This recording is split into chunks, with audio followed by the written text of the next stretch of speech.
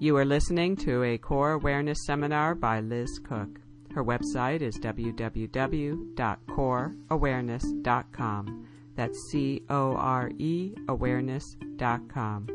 Please note that Core Awareness is a trademark signature of Liz Cook, her workshops, seminars, books, and CDs. The information presented in the seminar is in no way intended as a substitute for receiving professional medical care. The design and purpose of the seminar is to provide information and to simply educate. The author and publisher shall have neither liability nor responsibility to any person or entity with respect to any loss, damage, or injury caused or alleged to be caused directly or indirectly by the information, suggestions, explorations, or exercises contained within the seminar or written in response to the seminar. The author is not a medical authority, and she is not qualified to diagnose or prescribe any therapy.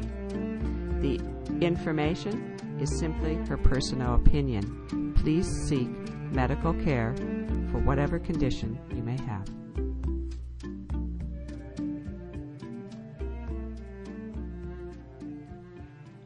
Hi, everybody. This is Liz Cook at Core Awareness, and I'm glad you've joined me for a free conference call with Alice Steuerwald. And I do these as podcasts eventually, so all of you who join me, as well as people you'd like to share the conversation with, you'll be able to find it online on my website, coreawareness.com, under podcasts. And there's a whole history of podcasts, and I really encourage you to check it out and listen to them. Many of them, all of them, are fabulous free education for you that intersect my interest in the psoas with whatever the person's expertise is. This is a little bit unusual for my teleseminars. Not that Alice doesn't have her own expertise, but I actually wanted to interview Alice because of her life experience. So I want to go over her grueling childhood and how it propelled her, or how she found the capacity to regenerate her life in miraculous, to me, miraculous ways, because sometimes our childhood conditioning, the experiences we have, shape us to such an extent that we really can't continue to blossom or thrive, or we struggle with those issues all of our life. And I feel like Alice is one of the healthiest people I know on the face of the earth. Great spirit, great capacity to learn and to teach. She's a certified neurofascial therapist, a strength trainer. She studied Mayan uterine massage and became a therapist. She's also an herbalist and studied with Susan Weed. She's taken this into a practice of yoga and fitness for nearly 20 years. And she's also been a steward of 50 acres of a hardwood forest in her hometown of Lawrence, Kansas. And I believe her property is outside of Lawrence, actually. I'll let her tell you that. But so she's traveled around the world, and she's so interesting because she's gone to India and she's gone to South America, and she's traveled various places, brought this wise woman, plant medicine, just experienced cultural diversity, the native wisdom traditions. I mean, she has gone the globe looking for things that will heal her, and then she brings it home, integrates it into her own life, and teaches it to her community. So in this little town of Lawrence, Kansas, she's just funneling in the world like a portal to the rest of the universe. She has become this portal for her community. And I'm so thrilled to have met Alice. She came and met me in California first, took a workshop, and then has been working with me for the past 2 years. And just recently, she traveled with me as my teaching assistant in Australia. which was also a transformational journey in itself for both of us. And it's been fabulous what she's brought to my workshops and what she's brought to people's understanding of the SOAS. And we're excited because we're actually going to teach a workshop together this month. It's a women's retreat. So we thought we'd also talk about that a little bit and things that we'll be covering, because I think it's unusual to get into a combination of restoration and strength training simultaneously, and how do you blend those two? So we'll be touching base on that. But I want to begin with Alice's history. So I welcome you, Alice. Thank you for joining me. Hello? Hi, can you hear me? Hi. Yes, I can. Yeah, so thank you for joining me. So I'd like to begin by asking you a very simple question. Where did it all begin for Alice? Tell us a little bit about your mom and dad, who they were, where you grew up. The journey started in Junction City, Kansas, which is a military town in central Kansas. My mother actually was born in China, but because of the war, ended up moving to Japan. But her father died before they got there. My father met her at Camp Fukuoka in Japan. And so they were there for a while, and then they moved to the United States to Fort Riley / Junction City, which he was stationed at Fort Riley and soon retired after that, but that's where they ended up staying, and that's where I was born. So tell us a little bit about Fort Riley, because what I've heard is it was a gnarly kind of hellhole of a town. It was a gnarly hellhole of a town. I feel like it was a town that survived on the war, and it was a melting pot, which I thought was, interesting from that perspective, but I felt on some level it was like a town that was everyone had PTSD. I mean, between the fathers that had gone to war and not quite recovered, mothers that came from different cultures that moved there trying to, find a better life for themselves and trying to fit in. I just felt like there really were no feelings. Everybody was struggling just to survive. And so I think it made for a pretty tough little hellhole. It had the highest crime rate for a town its size. I think there came a point when, there probably were military men that had more integrity and then ended up with the kind of men that it was either the penitentiary or go to Junction City or Fort Riley and go into the service, the Army. So the type of men that were going into the service or station there really declined. So it really made it a little tougher there. Yeah. And you told me that around the corner of your home was a whorehouse. A brothel. Yes. So tell me about what that was like. Yeah, right in the backyard. So what was that like growing up in there? Well, I thought it was interesting. I mean, I remember as a kid a woman coming to the door beaten up, wanting in to, for safety and, call the police. She had been beaten up pretty bad and shook up, and this was the kind of stuff that went on. I mean, there were, people passed out on the streets.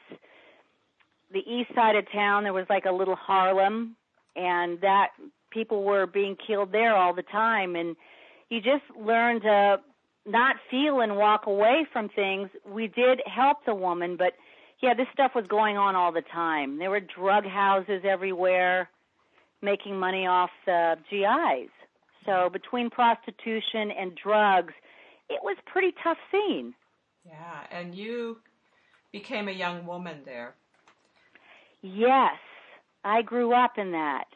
And what was it was like, really, it was, I don't know, I felt like on some level it was, I've always tried to flip things over. It was the only way I could survive.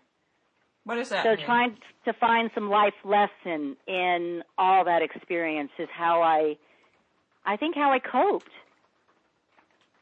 So that's just a spirit you had, or did your parents have that attitude? No. Well, I think my mother had a spirit of survival. I think for a woman from another country, my dad died when I was 9, and so she really had to, step up.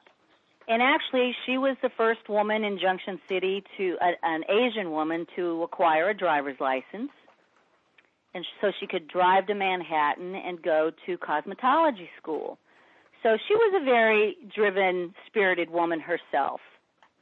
But I think in her survival mode, there was a lot of madness that started happening for her.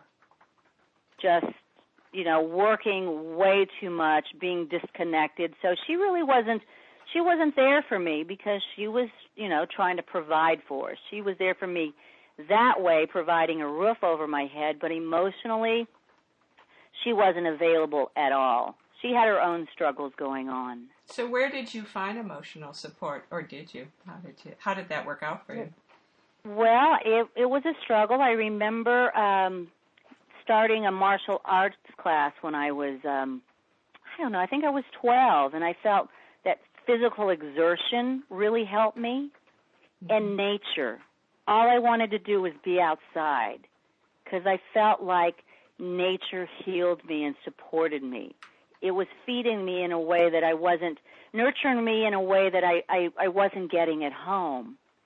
So I found myself wanting to be outside all the time. Yeah, that's a great, but there's a deep wisdom in that child already of understanding that. Well, and I remember when my dad was alive, I would go fishing with him and spend a lot of time with him outside. And so when he passed, I remember fishing with him once and him taking me to this water that was coming out of the hill. And it was the first time of drinking wild water. Oh, you drank wild water. Well, we know what Harold would say about that. Yes, exactly. And so I really felt that stuck with me. Yes, he left me, but he gave me the gift of the wild. So I think that's what really supported me for years.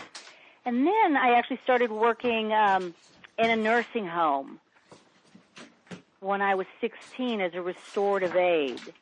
And I feel that the act of giving and caring for others really helps me out a lot also. Just participating. And did your mom tell you to go do that, or did you just find that on your own? No, I just felt like, she was busy in her life, and I was, at that age, at that time, you could get a job at 16, so there was a nursing home 2 blocks away, and I walked over there and took a training to become a nurse's aide and a restorative aide.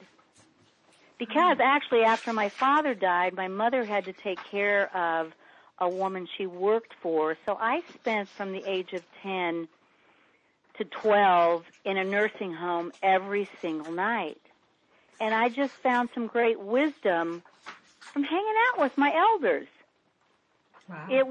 I think it was a really good thing for me. But I think when I became a nurse's aide and restorative aide, I really became aware of the aging process.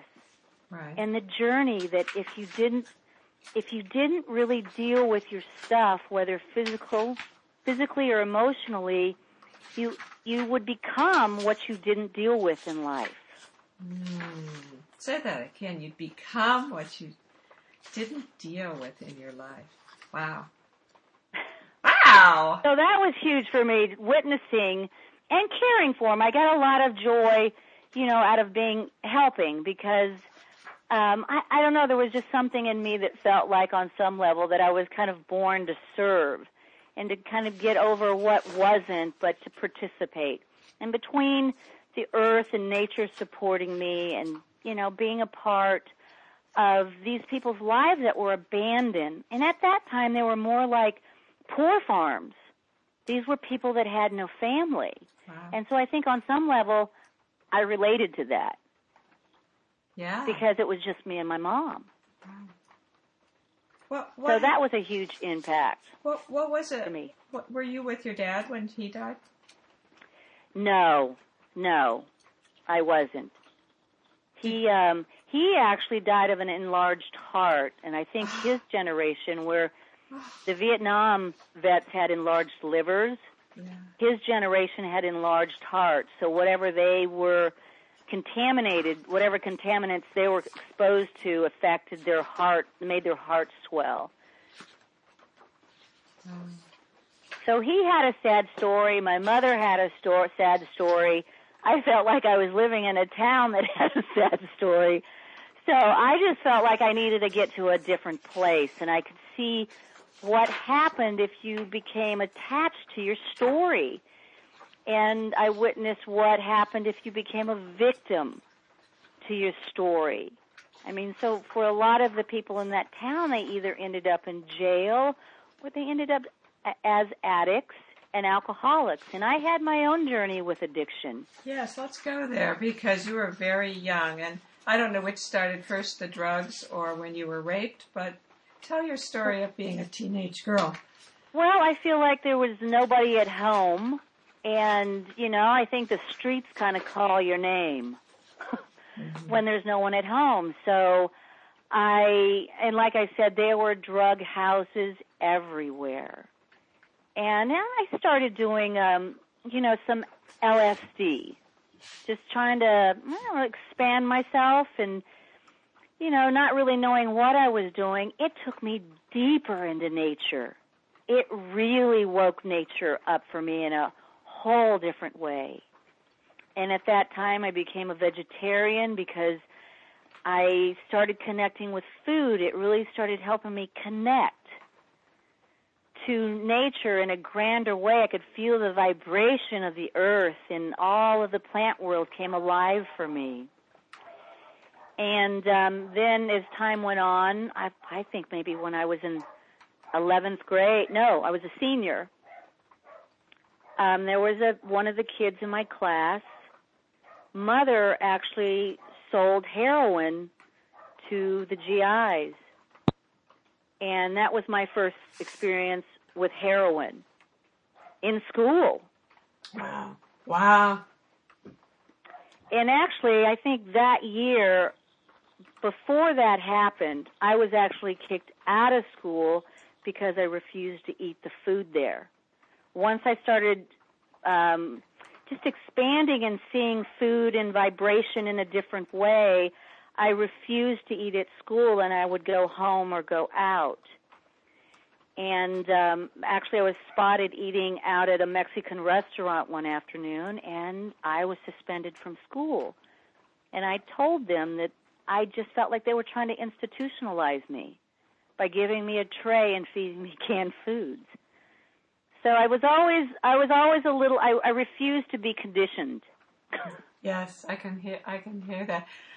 Before we head into what happened to you, I want to just let the listeners know what I was talking about Harold. There's a beautiful book called The Secret Teachings of Plants, The Intelligence of the Heart in the Direct Perception of Nature by Stephan Harold Buhner. And one of the things he writes in it is this: one of our greatest fears is to eat the wildness of the world. Our mothers intuitively understood something essential. The green is poisonous to civilization. If we eat the wild, it begins to work inside us, altering us, changing us. Soon, if we eat too much, we will no longer fit the suit that has been made for us. Our hair will begin to grow long and ragged. Our gait and how we hold our body will change. A wild light begins to gleam in our eyes. Our words start to sound strange, nonlinear, emotional, unpractical, poetic. Once we have tasted this wildness, we begin to hunger for a food long denied us, and the more we eat of it, the more we will awaken. I love that. It's so true. And you've met him. You've met this man. So take us back to the time where here you are experimenting with drugs, and tell people the story you told me about how the men looked at you from the age of 12 in your town, what you felt as a young woman. Oh, Well, there were like predators out there, and I remember being at the gas station down the street, and somebody said, if I give you I phone calls for a dime then, if I give you a dime, will you call me when you're old enough? And I said, by the time I'm old enough, I think it'll probably be a quarter. Good for you. And I remember on my bicycle one day, and somebody driving past me and saying, I wish my face were that bicycle seat. I mean, it was just constant.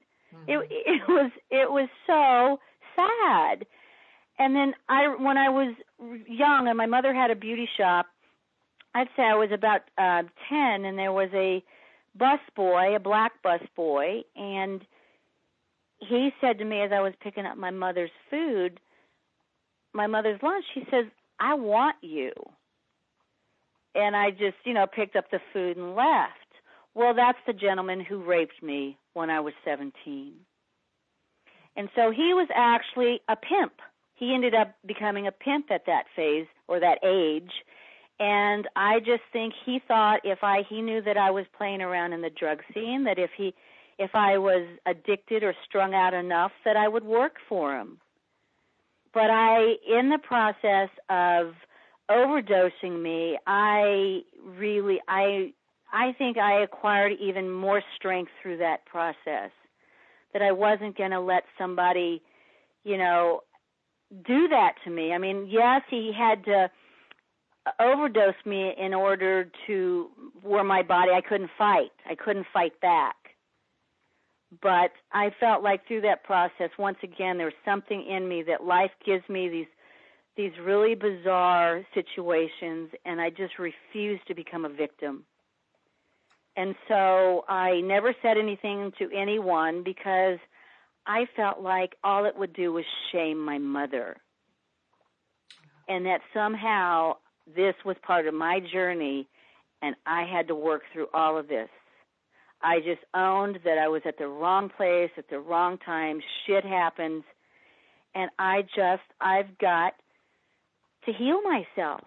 And not until I think I was probably I think I was about 25 when I realized I was filled with so much anger that if I didn't do something, that I would be a mess by the time I was 40. And so that's actually when I found Marsha Paladin, the continuum movement teacher. Wow. But before I met her, I actually became a fitness instructor, and that led me to the strength training. But it's the martial arts that I use to break my addiction. I kickboxed my way clean. Wow. I just fought. I fought to find myself. Find the warrior.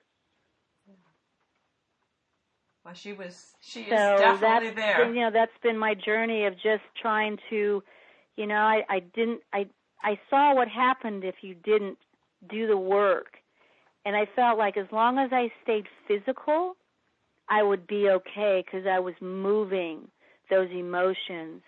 But then when I realized at 25 that I really couldn't articulate what was going on with me, that I had something else to work on.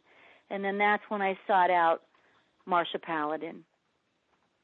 Tell me a little bit about that. And for those of you who aren't familiar with Continuum Movement, you can look it up online at continuummovement.com. The creator is Emily Conrad.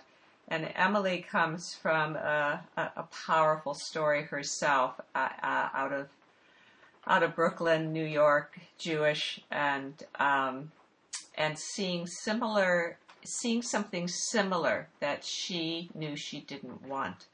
And if you read her story, it's called Life on Land.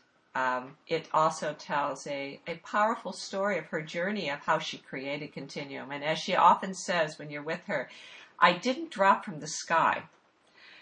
She's a very practical woman. She had to fight her way into health and to take her life and own it and own all of it. And that's out of that came Continuum.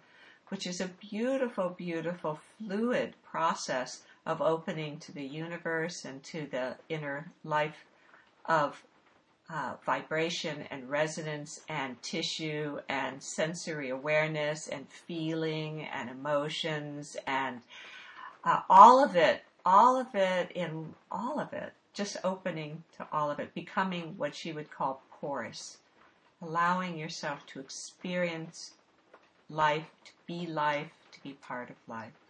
So tell me what your experience, how did that change you, Alice? Well, I felt like, doing the martial arts and getting into the fitness, it was this whole physical realm, but I needed to go inside and I needed to see and feel inside and I wanted to be able to articulate how I felt and what was going on with me because I just felt like I just didn't know how to communicate it.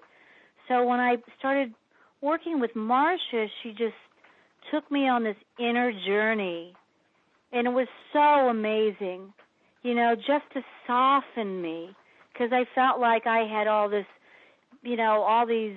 all this baggage that was kind of armoring me, and yes, the physical piece was helping, but I needed to soften. And so she worked with breath and sound and movement. And so I started integrating her work into my strength training classes that I was teaching for women because I believed it was both. It was the strong, it was the soft, and somehow I was trying to find balance in all of it, and I just didn't want to become so hard. And while working with all the women in the gym, I saw how emotional they were. And so I felt like they needed to get more solid so they could be more clear with their emotions. I myself was just trying to connect with myself because I just felt like my mother was Asian. You weren't allowed to talk about how you felt about anything. You were just supposed to stuff everything and look clean and proper. It didn't matter how you felt. And so I struggled with all of that because I wanted to know. I wanted to feel. So that's what the continuum work did for me. It helped me tap in to feelings and sensory, soften. So it was huge, a huge part of my life. And she must have created a sense of safety for you as well. It was. I'm thinking that young girl, what made her go? Well, how did you meet her? I'm just curious, how these things switch, Well, I knew she taught at the university, and she opened up this little studio. She was trying to go out on her own and do something private because she was different for the university. So she was trying to do this other work outside of the university, and I had heard about her, and I knew I needed help, and I didn't feel like going to a talk therapist was what I needed. Mm-hmm. I knew that I was more of a body person. I was physical. Mm-hmm. So I heard about this work that she was doing, and I thought, that sounds like what I need. And it was exactly what I needed. So it just found it from the inside out, just feeling you were following something in yourself. Yes. Well, you know what? It was really funny. For years, I actually walked the alleys, and I found her walking down an alley. Wow. So was it just different perspective of life walking down some of the alleys? Wow. Say more about that. So tell me the story. You used to walk down alleys. I was walking down an alley, and I saw her studio, and I thought, oh, that's that woman I heard about. Oh, and her studio was in an alley. So we were open. Alley. It was, I love it. See, I think these are really important cues that people need to pick up for themselves. I needed to get off the grid. Somehow, there was something out there that I just didn't resonate. The people, I don't know, I just, like I said, as far as conditioning, I just couldn't, I don't know. I think you tasted the wild water. Right, exactly. So the alleys were it was just a different perspective of a town. Mm-hmm. And so, I was still pretty new. I moved here when I was 17, and this was probably, I'd say when I was 24. And actually my nickname that my father gave me was Alley Cat. And so I kind of took that to heart, and, occasionally would just kind of look at life from the alleys. And so that's how I found Marcia. Wow, that's great. That's great. Okay, so now you're doing Continuum, and how is that changing you? What's... Well, it was just opening me up from the inside and softening me, and I felt like I was learning how to articulate my feelings, which I think that was my biggest struggle with my mother, is that she just didn't, and it's just being Asian. I understand it. You're just supposed to stuff everything. But somehow I felt that I was becoming explosive with anger because I couldn't access anything. So working with Marcia softened me. I was able to communicate better what was going on inside, and I felt a sense of well-being doing the work. And I had a lot of fun integrating it into my strength training classes. Yeah, play is a powerful part of the healing, play is isn't it? Very powerful. And then I think next was the realization of, I'm Eurasian. I'm all mixed up. I grew up in this town that all the mothers kind of had to give up their way and try to fit in, and so there was no tradition that was passed on. So I thought, well, I'm here in North America. I think I should learn Native wisdom. So I became fascinated with that. Lawrence actually has an Indian college here, so there are more Native Americans here than I had ever seen. So somehow that kind of woke something up for me. So I started doing sweat lodges. Archie Fire Lame Deer, a medicine man who was coming through because his daughter was at Haskell, and Leonard Pelletier was at the penitentiary in Leavenworth, so he was coming through on a regular basis doing talks and sweats. And then that was another powerful point in my life of just going in and going into these lodges and going back to the womb and really, accepting how pitiful we are as people and just try to get to a better place by purifying ourselves and chanting and coming together to heal ourselves. I never went back into a church after I started doing sweats. To me, that became my church. Nature and the sweat lodges became my church. Mm-hmm. And then I became interested in the plant medicine. I wanted to know what was around me, so I started, reading about native plant wisdom and plant medicine, and that journey led me to Susun Weed. And I went to the Wise Woman Center. Well, actually, I got married. And it only lasted a year and a half, and I realized that a man or a relationship couldn't make me happy. Only I could make me happy. And I could tell that I still had so much baggage within me that I had to keep going. And so I went up to the Wise Woman Center to learn about backyard herbalism, which really sounded fascinating to me, that all your medicine is in your yard. But it was the sense of play. That's also very symbolic, that the wisdom to heal is within you.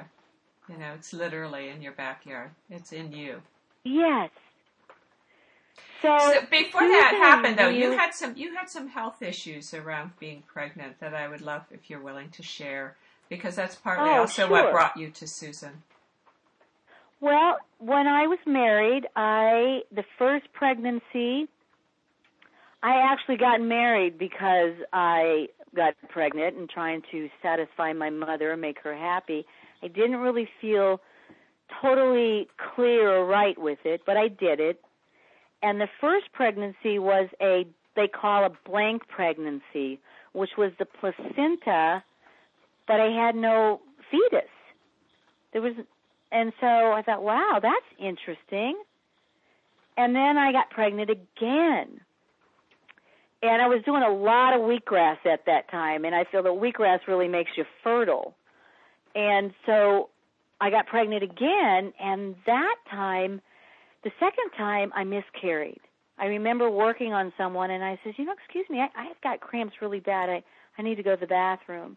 I went to the bathroom. I passed little fetus. Oh.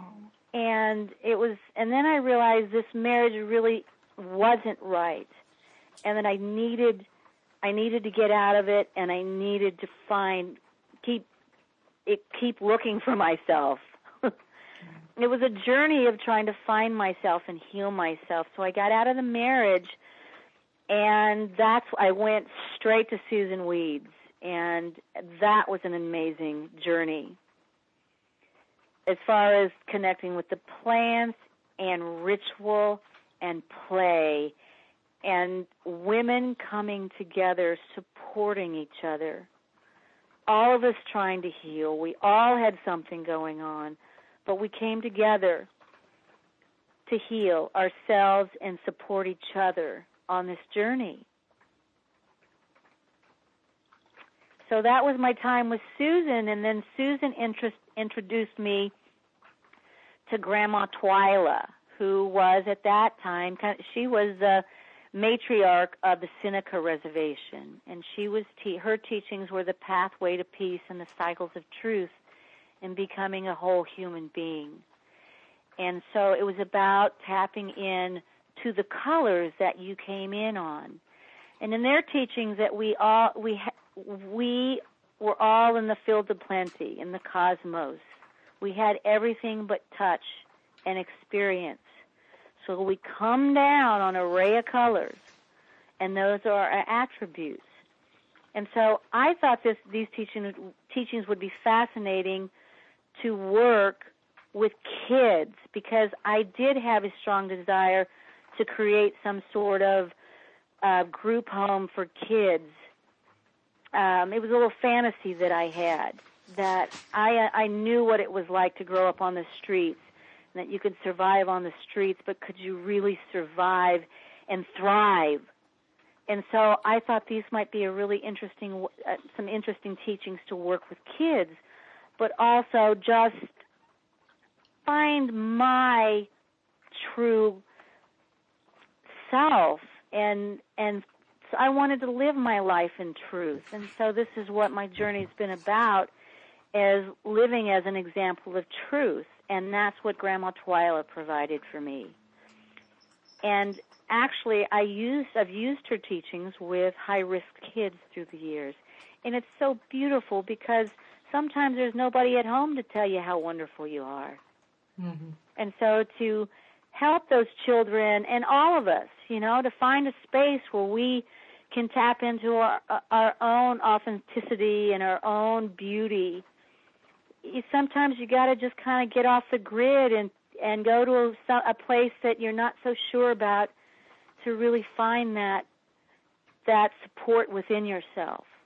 So that was a part of the journey up to Woodstock and up into the Seneca Nation. Mm. So yeah, it's been an amazing journey, just trying to heal. Give us one example of how they use the colors? How did you find your colors? How do you find? Well, what they do is they put a list of colors up, and from 1 to 7, you pick your favorite color and just go to 7. The next favorite color, the next. And you know what was fascinating? And then we beaded mandalas with them. Because Grandma believed that the teepees were so tall because that's the extraterrestrial beings were going to come down. Oh, wow. And your little mandala was your pass. Aha! You had to hand in your ticket, huh? That's your ticket. Well, anyway, so you find your 7 colors, and so the teachings also are for, there's a moving meditation that's for 7 generations. And so that was their number that they worked with, was 7. Right. Anyway, so you find your 7 attributes, your 7 colors, and you bead this mandala. And so each color has a positive quality that you hold. And what was really interesting as when the women finished their mandalas, those were the colors they had on. Oh, wow. They were the colors they were already drawn to in their life. I thought that was pretty cool. That is. It's like they were their colors. They are their colors, yeah. We are our colors, yeah. So. And did she talk about the what each color represented? Yes. And I have those written down. Mm-hmm. And so beautiful. It's just a kind of way of playing, too, and just getting to explore yourself. But it's just like mantras, and it's just positive, filling yourself up with something positive. Yes. So you went on to have a beautiful daughter. So tell us a little bit about that journey there, because you had some health issues before that happened. Well, I had the miscarriage, and then, just my years of just trying to get into a stronger, healthier place, and I felt like through the years of trying to get stronger and a connection with food that, I felt like I needed another teacher, and that teacher was my daughter. And her father was a very good friend of mine, and he was my best friend. And I asked him for her. And that was an amazing adventure with him. And, I think I had so many commitment issues because really of where I grew up. I think many of us had a struggle committing because we were just taught not to feel, and so it was just a long journey of trying to feel safe. Mm-hmm. And so I found somebody I truly felt safe with, and I asked him for my daughter. I asked if he could help me out, and it was just the greatest gift anyone could give me. And so And he was Native American. He was Native American. He was a full-blood Navajo, and he knew stories. He enchanted me with storytelling. They grew up without a television, so in their culture, it's not what you had, but it was how you could tell stories. Mm-hmm. That was important. So I asked him for my daughter, and then I was pregnant. I knew exactly, I was totally clear about the time and what I was doing, and we were both on track with it all. And I quit work and moved to New Mexico so he could heal with his family, and I went to herbal school and studied with Michael Moore and Tarahona Low Dog. So I spent 7 months doing more plant medicine, and I just felt like I didn't want to work. I just wanted to be in the process of my pregnancy, and so I sat in on lectures, and then for 2 months, and then we took the class on a road trip. So that was like a moving vision quest. We were given a map, and we'd show up at this destination, and we'd study plant medicine. So that went on for months through my whole pregnancy, and so that was my gift to my daughter, was to give her the wild while she was in me. Perfect. And then I came home and sought out a midwife and called 3 of my girlfriends up and had her at home because I was afraid to go to the hospital. I was afraid they would take my experience away from me. And it was just perfect. It was beautiful, and it was empowering. And that's really what my journey has been about, is to empower myself. And others. You do an amazing job of offering a lot of this to, as you said, to teens at risk and to your community as a whole. Well, I've always felt, where I grew up, I always felt that I was misplaced. But when I came to Lawrence, it was a better fit, and I felt like that was part of why I was here. I was drawn to a lot of other places, but I felt like those areas, the market was already flooded in body work and herbalist, and I felt like I had something to share with my community. And so I'd go get these teachings and come back and share. And actually, that's part of the Wolf Clan teaching that Grandma Twyla taught me, that as a Wolf Clan member, you run out and you go you go ahead of the pack and you see if it's safe, you go get the teachings and you come back and you share the knowledge with and the you pack. bring everybody, you bring your pack forward then. Yes. Mm-hmm. Yes. You take the risk and then bring it back and say it's right. okay. Wow. So there was a time between baby and herbalism that you also had an ovarian cyst. You want to?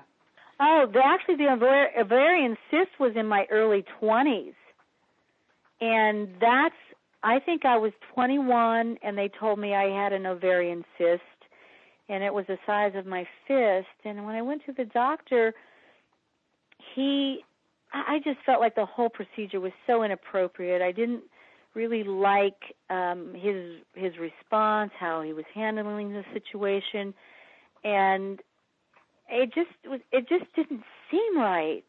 And so that's when I actually started playing with, and that was right before I met Marsha. Mm-hmm. And so it all tied in, right? I was just going inward. So I started doing these castor oil heating compress. I got into macrobiotics and just visualization, going inside. And so that's part of the Marsha time too, is that it was just more of this inward. And I just didn't like how the doctor, how I felt when I left the place. And so I thought, you know what, this is time to take charge. And I dissolved it. I felt like the power of the mind and changing my eating system and just moving the energy, because I was taught that sex was a dirty act. My mother's sexually repressed and being raped and I felt like there was just all this bad thoughts or energy, emotional energy that was stuck in my uterus. And so I just thought, wow, this is a gift here. Once again, I gotta do something here. I have to empower myself. I didn't feel I'm not the person that I didn't want to go in for surgery. I felt like I wanted to try to see if I could get a handle on it, and I did. That's fact. That must have been so. Kudos for you, huh? Oh, yes. I don't know. The whole medical model has always scared me. There's something inside of me that I've always been scared by it, and I've always been more intrigued with the old ways, and I just think that our modern world, people are going too fast, and we just got to stop and go inside and see what's going on. But then that also, I ended up with Rosita Arvego, and later in my late 30s doing uterine massage. Yeah, talk about that. Well, actually, for years I was out and would go out to Boulder in New Mexico just because I just needed to be outside, and I actually started cooking for and massaging the herbalists that were coming, the guest herbalists that they were sending into the Rocky Mountain School of Botanical Medicine. And I met a lot of amazing women, and they told me about this woman, Rosita Arvego, that I needed to go see her, that if I'd studied with Susan, that Rosita was next. And so Rosita was out in California, and I did a Mayan abdominal massage with her there. And then it made sense to me. It really made sense whether, your uterus was slightly misaligned or, if there were emotional issues that were stuck there, stuck energy. So then I went down to Central America and hung out with some granny midwives and Rosita in the rainforest. And we were doing spirit healing and how I thought was fascinating at the emotional armor bands that they were working with it's similar to the chakras and how these emotions get trapped in the body. So the uterine massage is what interests me, and then I went on in and did more work with her down there. It was powerful. Once again, women coming together, healing, trying to get to a better place. All these stories that are tangled up inside of us. Mm-hmm. So that was my late 30s, and then I... Did you bring your daughter with you? I did. Mm-hmm. It was amazing. You know, at 5 years old, she went in with me, and she walked into these healings where women are, you know, they're screaming, they're crying, they're dumping, you know, the memories. I mean, they were doing their form of somatics, getting the story out of the tissue, getting the story out of the organs. And she walked in on a handful of healings. She'd witness it, and then she'd walk out. But when we got back to the States, we'd encounter some people, and she would say, Mama, I think they need to go to Belize. She could tell that they were spirit sick. Mm-hmm. There was a point when I realized I felt like I was getting a handle on the structural piece of the body as a body worker, but I felt like there was an emotional piece. I had already studied with John Upledger doing somatics, and I wanted to go in and work with some indigenous people. And, you know, they believe that fear and fright, and there's all these emotions that have gotten trapped in the body. And so the village healer, that's what their work was to help you move these emotions out of the body. And what I really love is their connection to the plant medicine and how you pray to the plants and you make this holy water for yourself and you bathe yourself in it. So beautiful. Your sleep is so incredible. And so it was that women's work coming in and, you know, playing and healing and supporting each other. And so that's why I was drawn to your work, because I felt like that, you know, this was the deepest muscle in the body, and to go that deep inside of yourself, you've got to be peeling some layers away. Or at least get soft enough to be porous enough that something can actually touch you that deeply and be touched and be moved from the very depths of your core. The very core. Yeah. Yeah. Because that's, I think, one of the things that is different about the way I approach it is I don't peel anything away. But what I find is that when you allow yourself to be touched or to be moved, actually, so nobody's even touching you. Right, you're being moved from your core. That which is on the surface falls away. It's been amazing just to get out of my way, and that's what I feel like your work does for me. So it helps me get out of my way so I can soften. Well, that is. It's what Emily calls that is softening the inhibitors. The ability to, many people want to peel things away. They want to get rid of things. They want to discharge. They want to let go.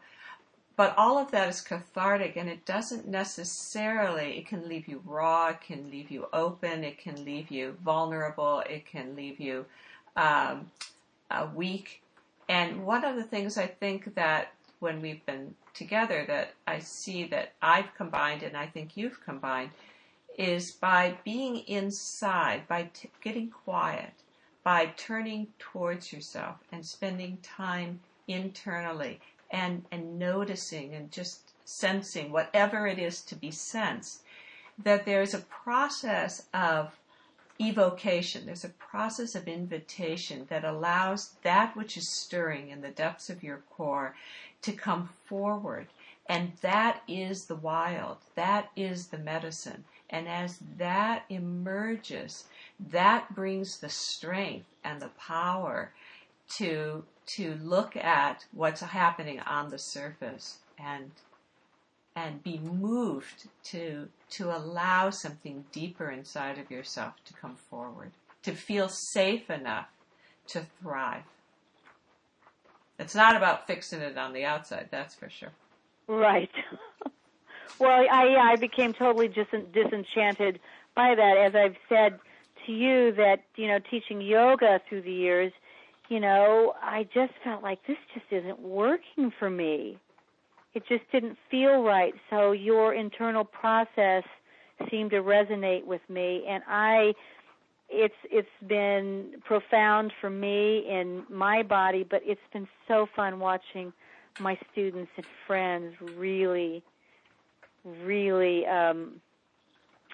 just kind of enjoying the exploration of it.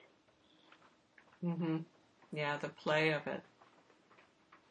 Well, we always think it has to be hard work, and it is in a way, but it isn't, and hard work in, like, when we play with weights or we challenge ourselves can be really play too. It can be really fun when you feel like you have the wherewithal, the strength. And the strength, to me, starts from kind of connecting with the wild fluid, the wild water inside of oneself. Well, I've enjoyed, I love power. I love weights. I love, pushing it, but I am so enjoying softening and playing in both realms. It's profound, and it's really helped me connect. It's been a journey of, I've felt so disconnected in so many ways, and just trying to connect and trying to find different ways to connect. Yeah, you were talking in Australia about now sensing your bones, being back in your bones. Yes, it was just profound. It was like, I've been, my muscles have gotten me through my life. They've been there helping me, and that's how I survived. But I've seen through the years people in the gym how stuck they are, and all the repetitive nature. And the yoga was that way for me also. And really, to get that deep into my bones, it was like, wow. It's like I had made it home. Yum. Well, it's almost, our time is almost up. This has been a wonderful journey to hear your story, and so inspiring. And I'm so excited to share this with the larger audience through my website and Facebook and stuff, because Alice, you really give hope to people who, sometimes people just need to hear that, it's okay to follow your instincts. Like, that's actually going to bring you home, Yes. That you don't have to do it like the external world has it set up, the model. Like, you somehow instinctively, and I'd like to hope that was your daddy giving you that wild water straight from the rock, I really believe that. I remember flashing to that at one point. I think it was being with Stephen Bruner. I thought, that's when it happened. Mm-hmm. I knew that really impacted my journey. Yeah. Drinking that wild water. So I'm all about, like right now the chickweed is up. Mm-hmm. So I start eating the chickweed. The nettle starts to pop. So I eat with the seasons. I eat the wild foods. And I feel that that's something that's missing. They have the 4 food groups, and the 5th one is wild foods. That's what's missing. Yes. And so that's what in your backyard. It's what's in your backyard. Yes. They just finally proved, there's lots of articles out right now on the fact that getting dirty, putting your hands in the soil, feeling the soil, just feeling it. We're not even talking about eating it yet. We're talking about feeling it, the connection, the microbes in the soil. Change, your feet getting dirt between your toes. Yes, it changes our bacteria and our brain, and it starts to create like serotonin and all these different chemicals that they're trying to reproduce, and takes people out of depression and gives them strength. It's like science has gone full circle to what the Native Americans and and indigenous people and animals know instinctively. And we're an animal, and we know these things instinctively. Trusting those instincts is another thing.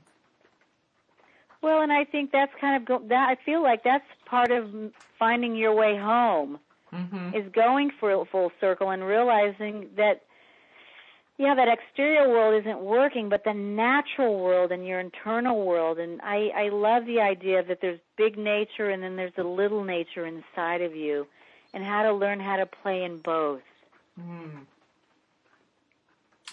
So I think we should stop there and just make one more announcement for everybody who hears this, that Alice and I are actually going to do a wild woman warrior Stalking the Wild SOAS workshop at the end of the month from April 21st to 25th. We're going to be on Alice's acreage.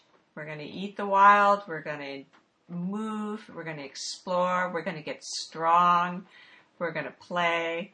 And you can camp if you'd like on the property. And there's also some B&Bs and inns nearby. So I'm going to Kansas when the wheatgrass is what is it doing? It's sexually alive. It's at its highest. It's when the seed head starts going through the joint. It's like the sexual peak of the plant, and I mean, the energy vibrates here. I don't eat wheat gluten, but I drink the wheat grass. So I'm coming to the wild of Lawrence, Kansas, or outside of Lawrence, Kansas, to be with Alice. And I hope any of you who hear this would like to join us. We still have space because we've got 50 acres. So we've got space for you, and hope you'll join us. And thank you so much, Alice, for joining me. Much love to you, Liz. Love to you, Beth. See you soon. Bye-bye. Bye-bye. Bye, everyone. Thank you for joining me.